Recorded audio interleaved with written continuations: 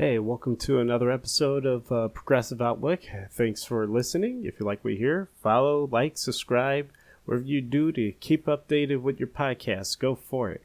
But it's been a crazy week. Texas is seeing its worst winter in decades and needs support. Congress people have stepped up to the plate while others panicked and fled the state. Also, mayors, governors, and other politicians and powers have been in controversy this week. And some updates from the House of Representatives and White House from the Hill. So let's get at it.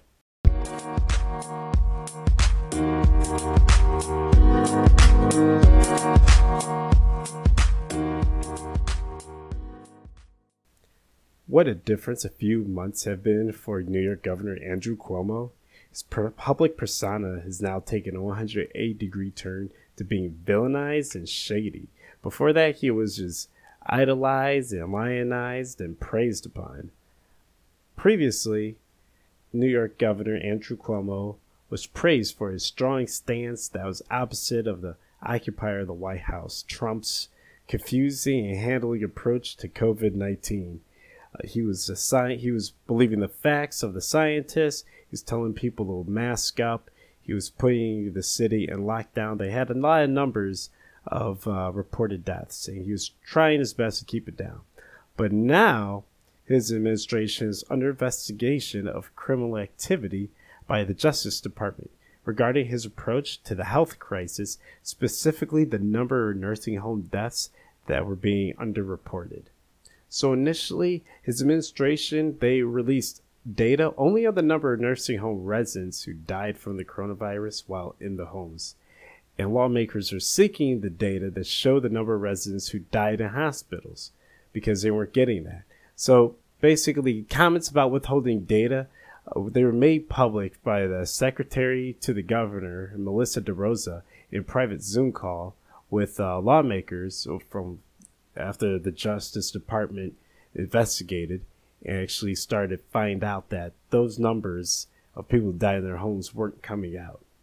So the true number of the state's nursing home deaths are in the 13,000s versus the 8,700 that was originally reported. So the death count reaches around 15,000 when other facilities are included as well. So yeah, the New York governor is now seeing a lot of stuff about this. People are calling for his impeachment. Yes, he's being investigated as well. But you know what? Andrew Cuomo, he didn't stop. He decided to add more fuel to this fire.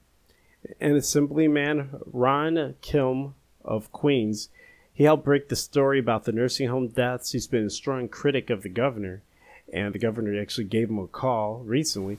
So here's a few excerpts of Ron Kilm recounting his phone call with Governor Andrew Cuomo. It was maybe an hour after the news broke about his top aide in a private meeting admitting that they hid information from the Department of Justice, being feared that it could be used for political reasons against the governor. And it spent about 10 minutes, which seemed like an eternity, seemed like an hour, just berating me and letting me know that he can do, I haven't seen his anger. I haven't seen his ability to pretty much destroy my political career. And he scared the hell out of my wife. And she was traumatized for a couple of hours and she didn't sleep that night. And I had my family, my girls were there. A number of people have reached out to me as well, privately, online, just letting me know that they've had similar experiences. Even his staff now has privately talked to some of the elected officials, letting them know that, that definitely happens all the time. And they feel so good that someone finally spoke up. And first, the call was to do damage control regarding the news that came out about the underreported deaths, and just putting out a statement saying something along the lines that that was being investigated first internally on their end. And then, to quote Kilm, the call went medieval, with the governor telling them that you'll be destroyed and you have not seen my wrath. I've been biting my tongue for months. I mean, he was like threatening to destroy this guy's career and everything. The dude's wife heard about it and she panicked, and Kim said that his family hasn't been getting a good night's sleep since. She couldn't sleep at all that night. And basically, now with that threat that went down, they're trying to investigate. The assembly actually sent out a letter to the rest of their colleagues just accusing Cuomo of obstructing justice in violation of the federal criminals court. And they're trying to strip Governor Cuomo of the emergency powers he was granted last year at the beginning of the pandemic.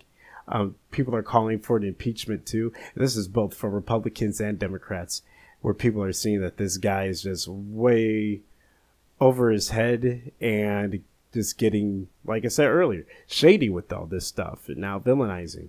That not just is he underreporting things, he's threatening other people as well. And now it's just getting ridiculously nuts. So, yeah, Governor Cuomo is having one heck of a week. You know, the news in my backyard regarding Mayor Lightfoot of Chicago, some news came down about the departmental breakdown regarding the COVID relief federal funds that came in. It was $403 million discretionary funds, and more than $200 million went to the Chicago Police Department. So comparatively, the Department of Public Health received just over $18 million. The Offices of Emergency Management received just over $8 million. The Department of Family and Support Services got less than $200,000. And the Office for People with Disabilities got only $2,000. And on top of that, there's $65 million unspent just floating around. And this is coming from a mayor that's trying to open up public schools, get teachers back into schools, get the students back in there, but isn't doing anything to safeguard these schools and making sure everything is sanitized and safe for everybody working there. She is not doing anything regarding that. Now, yes, the police department could use a budget from there, but $280 million is actually so much that it's inflating their wallets. Now, what were the cops doing? What did it specify for their coronavirus precautions? What were they doing regarding that? Wellness checks on residents, airport security when travelers had to be screened for COVID-19, security at the McCormick Place coronavirus field hospital it became, and security at other virus testing sites, where that was $280 million in comparison to other departments that would need it, like Department of Public Health getting only $18 million. So she's being scrutinized about that, but Lori Lightfoot, just being Lori Lightfoot, just defended it. Just along the lines of only saying that, they've accepted federal government money instead of taxpayers' money. And this expense would have gone down if it was taxpayer money anyway.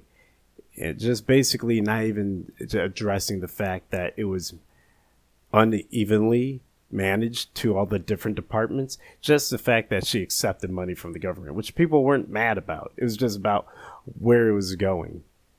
Chicago mayors, they don't really get it right. Rahm Emanuel, he was pretty trashy. He tried to cover up Laquan McDonald's murder.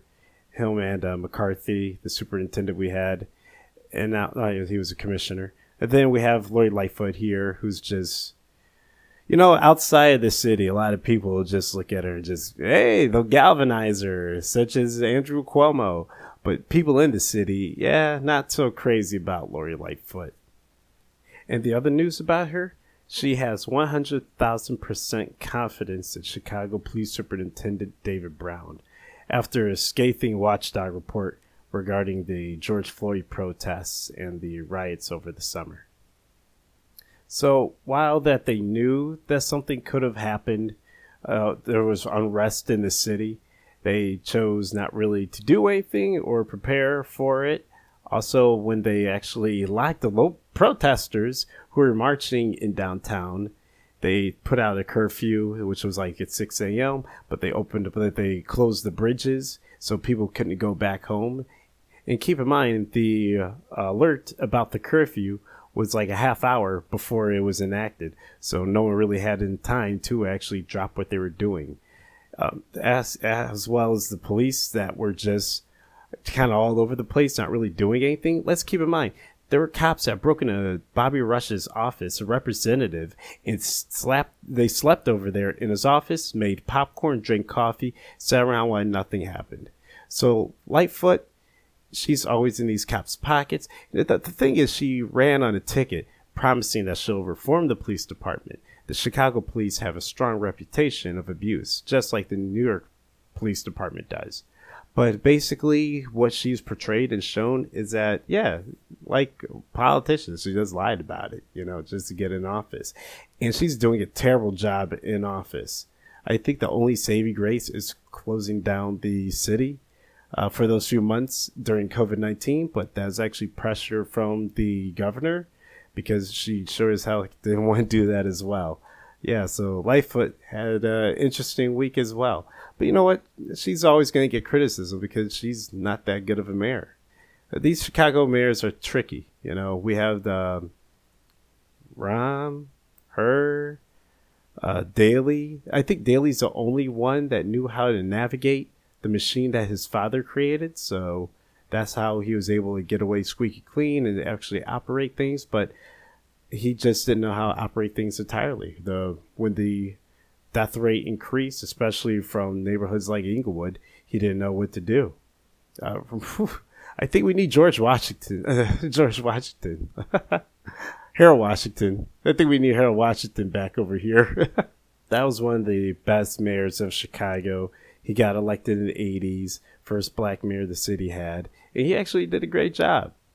You guys probably heard about this, the Colorado City mayor, who had to resign regarding a controversial post on Facebook, in which he said that it's not the local government's responsibility to support residents in the wake of catastrophic weather and power outages this week, and understand that people are out of food, they don't have any heat, and they're dying. And he was saying it's not their responsibility.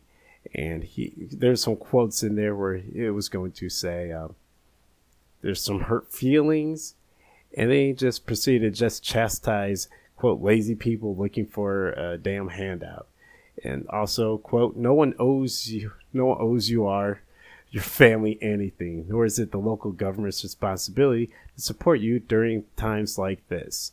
Which makes no sense because he's a mayor and that's actually your job. When you pay taxes, you're paying taxes for the government to support you and the city for times like this. This is when the money you gave them will go back to these things. Instead, we have to now raise money for it. So I have to pay taxes at the same time, donate money to food banks because you guys aren't doing your job. So also, he ended this quote with, only the strong will survive and the weak will perish. That's the freaking mayor saying this about his own people, that the weak will perish, only the strong will survive. Like, what type of sick man is this? So, basically, he resigned. His name is Tim Boyd, by the way. So, yeah, Tim Boyd resigned. Everyone saw that and just called him out on it. Like, there's never any time for that to be not even necessary, but called for or justified. At any time that's unjustified was talk he has. And it's a good thing he's out of there. But yeah, like seriously, what that type of mayor during the middle of a crisis starts talking trash about his constituents in that crisis, sitting there saying like, well, you guys should just pull yourself up and you guys rely on yourselves to get through here. Well, he's probably sitting in a comfortable home he has somewhere outside of Texas, or he's just paying good money, just try to keep as much electricity on and food going to him because he's sitting comfy. Like, understand that Texas isn't even on the national power grid. The country has three. There's the West, there's the East, and then Texas is a third, and they're on their own. And that's how all this went down. Their power grid could have gotten worse, so they had to shut it down, led almost the whole state out of power, and now here they are just suffering, seriously. And this is a governor that was talking about seceding the state like a few months ago because he doesn't recognize Biden as president. So he wanted to secede the state and run on their own. And now after this happened, he's actually turned to the White House, the executive branch, asking for financial and federal help. I mean, there you go. Like, seriously, I think only one state can actually secede from the nation and probably survive on its own. That's California. At the same time, we rely on a lot of money from California tax-wise. But at the same time, California has a lot of disasters, so they rely on the federal aid of the government to help them out with that, the mudslides and the fires and everything. So it's a two-way street. And the same thing should be happening with Texas, too. Biden actually sent in aid and support over there to help them out. Because, you know what, that's what presidents do. They help out the states that need support from failing and falling. There are people out there suffering and dying. This isn't a political thing. People are held accountable to take care of those that they have elected, that they hired to do. That's literally what we're doing. We're hiring these people to support our cities, states, and the country for us. That's what we're doing here. They're representing us. Now, Ted Cruz, I don't know what he was thinking, because that dude straight up just left. He was trying to flee to Cancun with his city when all this was happening, where the struggling was going down and everything. A 9-year-old boy actually froze to death and sleeping in his bed, and he froze to death. But you know, times like this, that's when you need guys like Ted Cruz just to get on a plane and fly out with his family. Well, if you hate Ted Cruz, this is a pretty fun week. And if you like Ted Cruz, then you're Ted Cruz. Senator Cruz, whose face is slowly being reclaimed by nature, said that his decision to go on a family vacation to Cancun during Texas's weather emergency was obviously a mistake, as was the tattoo he got there. Cruz initially released a statement saying he only went on vacation because his daughters made him go. And if you think it was bad to throw his daughters under the bus, Cruz would like you to know that that statement was his wife's idea. Also, I just love that after he abandoned Texas, he came back in a Texas flag mask like nothing happened. That's like Jared and Ivanka walking down Fifth Avenue in I Love New York shirts. Cruz would have returned from Mexico even sooner, but it took him like 40 minutes to get out of a hammock. And, you know, he got called out on it. People saw him on the plane, and everybody just realized that was him. Cameras came up and everything. He was getting dogged out all the way over there. I hope that was an uncomfortable ride for him. I really hope that was an uncomfortable ride all the way there. And he came back with some swarmy excuse, saying that he was trying to work remotely, but realized that was too good of an idea, so he decided to come back. Like, dude, no, you keep your ass here in this city. You just keep freezing yourself like everybody else. You go out there, you try to get food for everybody who doesn't have any food all over your state, because that's what you are. You're the senator. You just don't represent Congress. You don't just represent Texas in Congress. You take care of the people that put you in office. That's what you should do. For crying out loud, Alexandria Ocasio-Cortez, so she raised almost $5 million in a matter of like 3 days. And she's used that money to help support food banks and water delivery drives and these warming shelters. And she's working with local representatives of Texas as well, too. So this is a press conference that they had yesterday. Representative Garcia, thank you so much, Representative Jackson Lee, for welcoming us here to your district. You know, when disaster strikes, this is not just an issue for Texans, this is an issue for our entire country. And our whole country needs to come and rally together behind the needs of Texans all across the state. And, you know, as was mentioned earlier, disasters don't strike everyone equally. When you already have so many families in the state and across the country that are on the brink, that can't even afford an emergency to begin with, when you have a disaster like this, it can just set people back for years, not just for days. And so we have tragedy in this state. We need to rally around the state. We need to rally federal support for Texans and the state of Texas. And we need to make sure that we make short and long-term policy decisions so that this kind of devastation, preventable devastation, never happens again. And so I'm incredibly excited. You know, I think that as Representative Garcia mentioned, we hit $3.2 million in assistance for Texans across the state just last night. And I think this shows that New York stands with you, but the whole country stands with you. First off, it was on Thursday. She raised $1 million. And then the next day, the fundraising hit $2 million. She made it down to the state on Friday, and she was working with food banks over there, just trying to get as much out as they can. She was putting up posts about getting volunteers, that they needed more volunteers. But you know what? It's not just on her. I want to give props out to other representatives. Sylvia Garcia, Sheila Jackson, Al Green, Beto O'Rourke.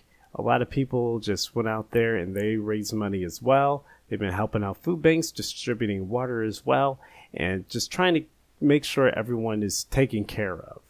Now, regarding the power system that they're using, they're not just they didn't just set up this isolated power grid from the countries just because, like, oh, we want nothing to do with them. That's one aspect of it. But one reason why they didn't want to do that is because that they're actually dodging federal regulations. They've been dodging those for years.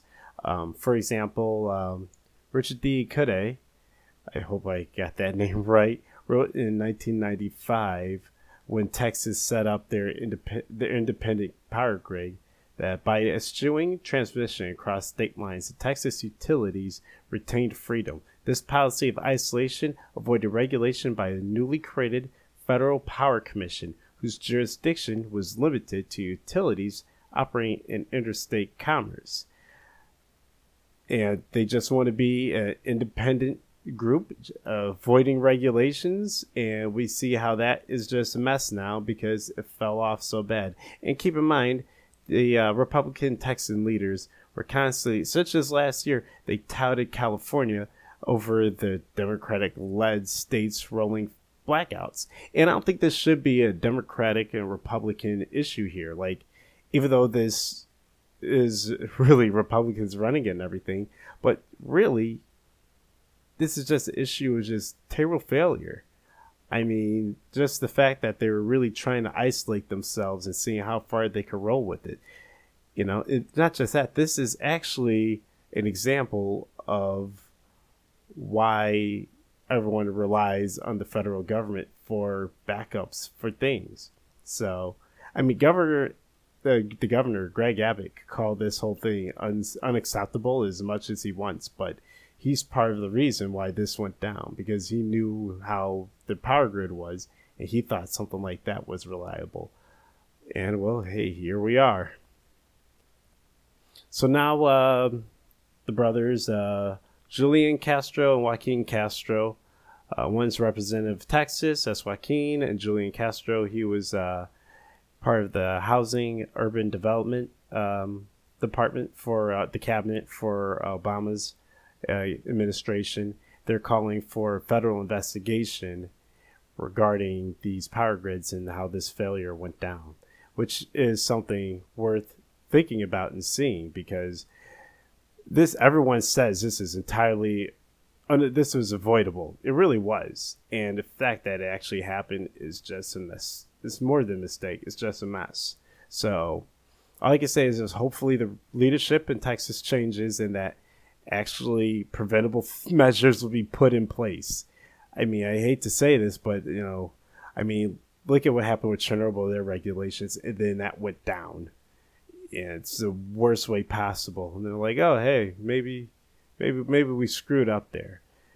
These are people's lives here you guys are gambling with. And not just that, the people high up, what are they doing?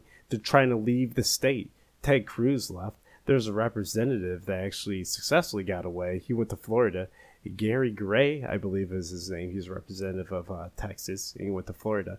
I mean, that's what they're going to always play with fire. And then when the fire gets too big, they'll just drop it in your house and walk out and say, yeah, man, those matches were no good. And the hearing for Robinhood, Reddit, and their hedge fund Citadel went down this week on Thursday. And a little bit of Dog and Pony Show. There was some pretty good questions in there as well. But a lot of it, first off, Roaring Kitty of Reddit, he was there. He was representing actually Wall Street Bets mostly. And then there was the CEO of Robinhood, Vlad Tenev. And then there was the owner, the CEO of Citadel, the hedge fund that's actually funding Robinhood. And there was a lot of questions, mostly regarding Robinhood, because Vlad kept saying that what they did, first off, that they don't serve any overlords or they don't answer any hedge funds. All the decisions that they did, even though they claim it was legit, was just regarding their company alone. And that they were forced to stop certain trading because its business partners, the clearinghouses that perform certain trades on Robinhood's behalf, they significantly increased requirements for the amount of money Robinhood had to park with them as collateral. But there's answers in there that Vlad just wouldn't answer, couldn't answer. And one thing too is he actually had much information. It just seemed to hedge by stating that the firm's asset under management number is not one that Robinhood has publicly shared. Some of them were, some representatives were open to hearing Vlad and were thinking that, oh man, just people on forums on the internet are manipulating the market and all that. But then you had other representatives who were actually very direct at them and telling them that they don't deserve the right to make up their own rules as they go along and not to blame the customers for everything, for basically for being treated unfairly, which they were just doing.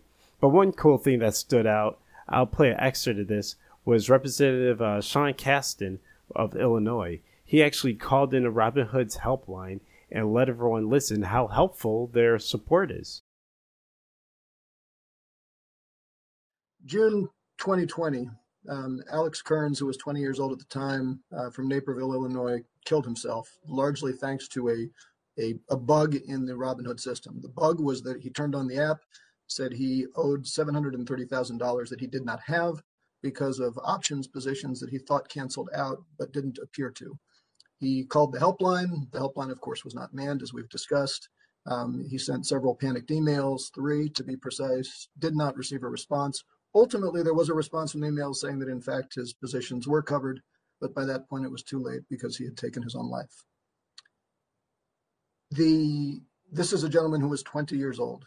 Under Illinois law, he was not allowed to buy a beer, but he was allowed to take on $730,000 in positions and exposure that he did not have the liquidity to cover. Now, your mission, Mr. Tenet, is to democratize finance, but the history of financial regulation is to protect people like Alex Kearns from the system. As the old joke goes, if you're playing poker and you can't figure out who the fish is at the table, you should leave the table because you're probably the fish. And there is an innate tension in your business model between democratizing finance, which is a noble calling, and being a conduit to feed fish to sharks. So I'm nervous. I think I got an exposure, and I call your helpline now. Let's call and let's listen in the time we have remaining to what I'm going to hear on the other end of the phone. Thanks for calling Robinhood. Please visit us at Robinhood.com or on our app for support. If you have an urgent trading need, please make sure to include details of your order when reaching out. Thanks and have a great day. I remember then when that happened. And yeah, he was from Naperville, and yeah, he actually jumped in front of a train in the morning when he found out that he owed $730,000, which he didn't, to Robinhood. And he honestly, like the representative said, he reached out for support, for help, just to see if he could get anything straightened out and everything. He wasn't getting anything, and he thought he was so in debt that, yeah, he jumped in front of a train. It was pretty messed up. But that was a very powerful opening closing that Mr. Casten had there.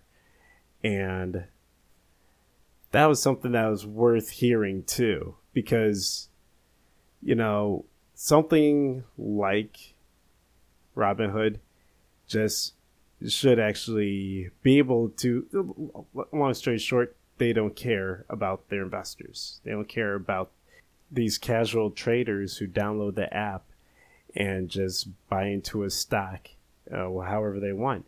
And that's exactly it. They actually do not care about their customers at all in that base. And specifically, their customers are actually the hedge funds that's giving them the big money there.